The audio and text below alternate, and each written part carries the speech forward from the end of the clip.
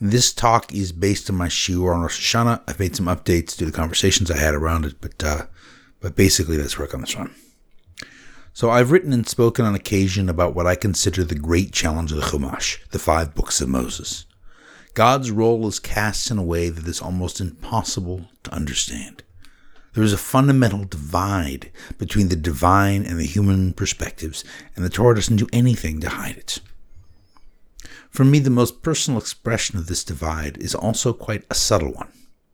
Avram at the time, was one of Terach's 3 sons. I think they were triplets, given that they are described as being born the same year. One was named after the past, Av means father. One was named after the present, Nahor means sneeze. And the third was Haran, named after education, or the future. The kids were named after the past, the present, and the future. Then Haran died, and a few verses later, Terach, their father, left his homeland of Ur Kasdim, called Chaldean English. And the name of this place, Ur Kasdim, literally means the destroyers of light. So years later, after Avraham has just fought the war with the 4 kings, God promises Avram that he will have many descendants. Avram believes God and is credited with righteousness. Then God says something striking. He says, I brought you out of Ur Kasdim to this land to inherit it. Avraham doesn't simply believe this. Instead, he says, how can I know? There are many possible reasons for this response. One that touches modern issues very closely is that Avraham didn't want to dispossess the people already in the land. We know from the war that Avram had a treaty with those people. Another possible reason is that Avram thought he had brought himself from Ur Kasdim, or at least that his father had brought them out. He doesn't credit God with bringing them out. A third answer, the answer I want to focus on today, is for me the most difficult one. In 1975, my oldest brother died in an accident in the Idaho wilderness. He had just turned 7. That same day, my parents left their home of 8 years, a home they had built nail by nail and board by board. They had built the hydroelectric system. They had hacked a life out of an incredibly inhospitable place. And in a moment, they abandoned it. When I read this verse, this is what I recalled. My parents left when their eldest son died. Perhaps Terach left Ur Kasdim for the same reason. Perhaps God, who is, after all, in control of everything, had taken Haran and driven Terach and his family from Ur Kasdim, from the place where light is destroyed. Imagine being in Avram's shoes. Imagine that God, with whom you have a direct relationship, had just implied that he had taken your beloved brother in order to make your family move. Your trust would, at the very least, waver.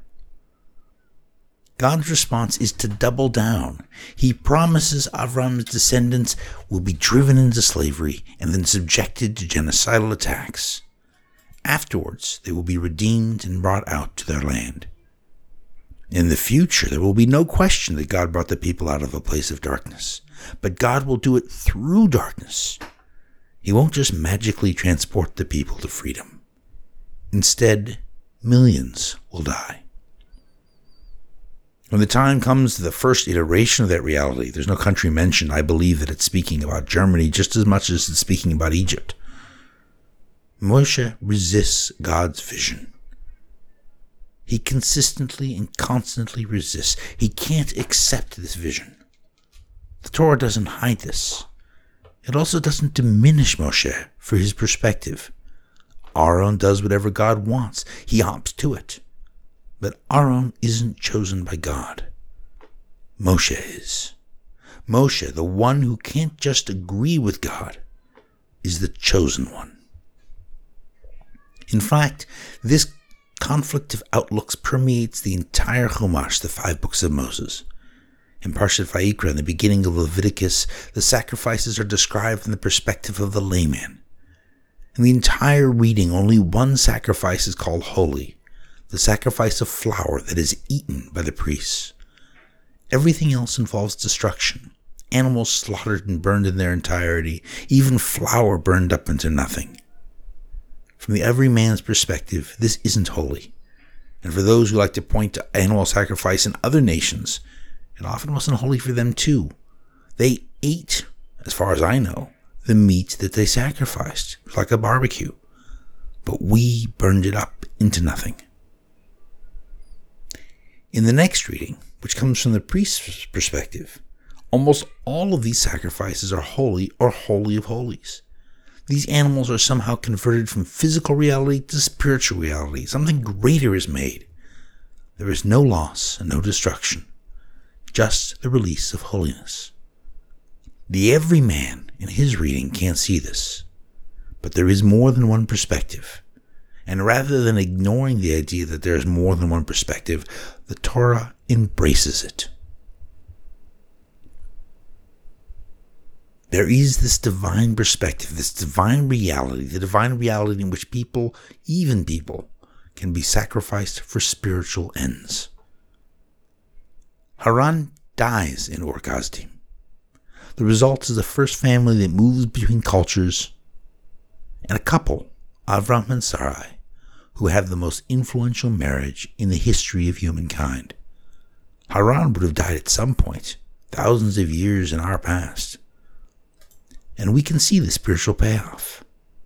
But we can also understand how Avram would have struggled with it, how he could never truly accept it. We can accept and celebrate the exodus from Egypt. Yes, huge numbers of Jewish children were killed. Huge numbers of Egyptians died. Nonetheless, we see and celebrate the result. The positive and the spiritual survives, while the pain of those who are lost disappears.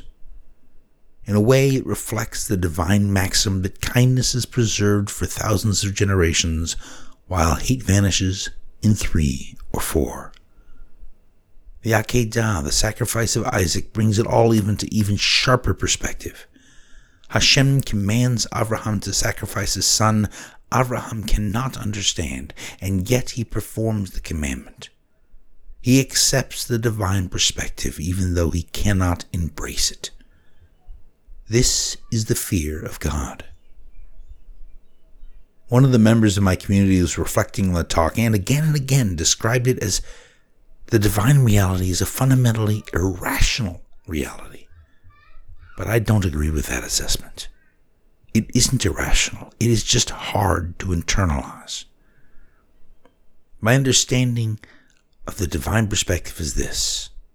God created mankind so he could have a relationship with us. But we needed to be fundamentally different for there to be a relationship. There needed to be some sort of core distance between us, and death provides that distance. Death and sin. As is stated before we leave the Garden of Eden, if we were to eat from the tree of life, we would become like God, and that would defeat the purpose of our creation. We need sin, we need death, we need fear, so that we can be different than God. We must be different than God. But then, in order to serve our purpose, we have to try and bridge that distance. Not by truly internalizing the understanding or understanding the divine perspective. If that were the case, Aaron would have been chosen and not Moshe. No, we bridge the difference by deferring to God even as we fail to understand the grand vision that we can never share with Him. We build a relationship with God, a relationship in which we walk in the path of God as creators who ultimately connect with the timeless, but a relationship in which we are not like God and do not see the world as He does. Only our priests, the Kohanim, take on that perspective. Like the first of the number, Aaron, they adopt the divine perspective. But that is not the place for the rest of us. We fear God. We accept that there is a greater vision. We can even describe it. But we cannot feel it. Cannot internalize it. As my mother used to say, I can understand the music. I can analyze the music. But I cannot feel the music. There are so many of these convert the physical reality to spiritual commandments that we no longer observe, where we take something and we seem to destroy it in order to make something spiritual. We don't offer sacrifices. We don't practice the art of ritual purity. We don't follow a wide variety of the symbolic restrictions on other activities. We don't subsume the natural to the divine. But But there are some of these commandments we still embrace. We can still choose to live without interest.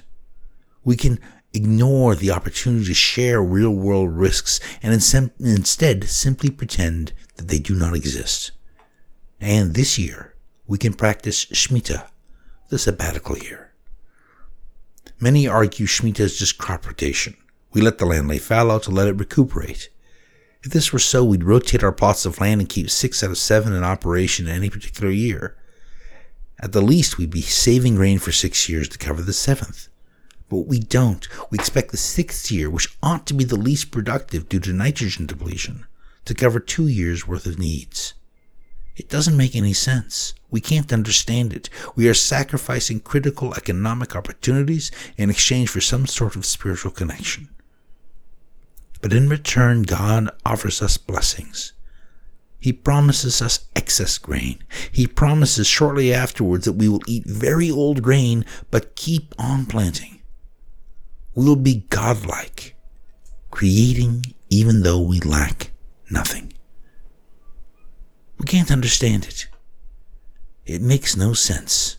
And yet, if we have the fear of God, we will embrace it.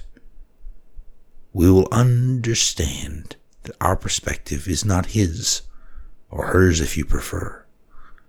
And nonetheless, we will embrace that alien perspective. I have a very hard time with Shemitah, but I can understand that how it demonstrates the fear of God. I can understand that if we keep it, the world will be able to appreciate and see the divine through our example. As I record this, we are in the middle of the Aseret Yemei Teshuvah, the 10 days of repentance. They span from the holiday of Rosh Hashanah, where we have the opportunity to hear the echo of the voice of God, to the holiday of Yom Kippur, where we seek atonement for our sins. The centerpiece of the Yom Kippur service in ancient times beautifully illustrates the opportunity of the divine relationship, and it demonstrates in a way just a slice of that divine perspective. The centerpiece is the ritual of Azazel, called the scapegoat in many English translations. Famously, there are 2 goats. One goat is sacrificed, the second is loaded with the sins of the people and shoved off a cliff in the wilderness. Growing up, we had goats. Goats are mischievous and rambunctious. They're something else, though. Growing up, we used to practice Azazel in a way, the ritual. But we never had the heart to actually hurt the goats. We loved them. Instead, we drove them away. And one time, we actually drove a goat something like 20 miles away. But the goats always came back. Goats are loyal. Just like the Jewish people, ultimately, they stay connected to their Jewish identity and to God, despite everything. Anyway, there are 2 goats. One goat is sacrificed to Yud-Keh Vav-Keh, the name of the God that embraces the past, present, and future. The second is thrown over that cliff and dedicated to Az-Azel. The name Az-Azel literally means goat of disappearance. For me, the lesson is clear. We all die, but we can become a part of forever, the Yud-Keh Vav-Keh. Or, like our sins, we can be a part of forever. We can be a part of eternity, or it can be as if we never existed. Being a part of forever requires building a relationship with God, not through belief, but through action. Even, especially, through reluctant action. Just as was shown through the examples of Avram and Moshe. I'm dedicating this talk to a woman who passed away recently. She died on the 2nd day of Rosh Hashanah. Her name was Betya Heen Hilton. She was 64. She was an emergency room nurse who also volunteered at her church to support the homeless and the poor. Her brother, with whom I worked, described her beautifully. Quote, "She lived as a humble, caring person who never met a stranger and was willing to meet people where they were in life and work to assist them in getting better.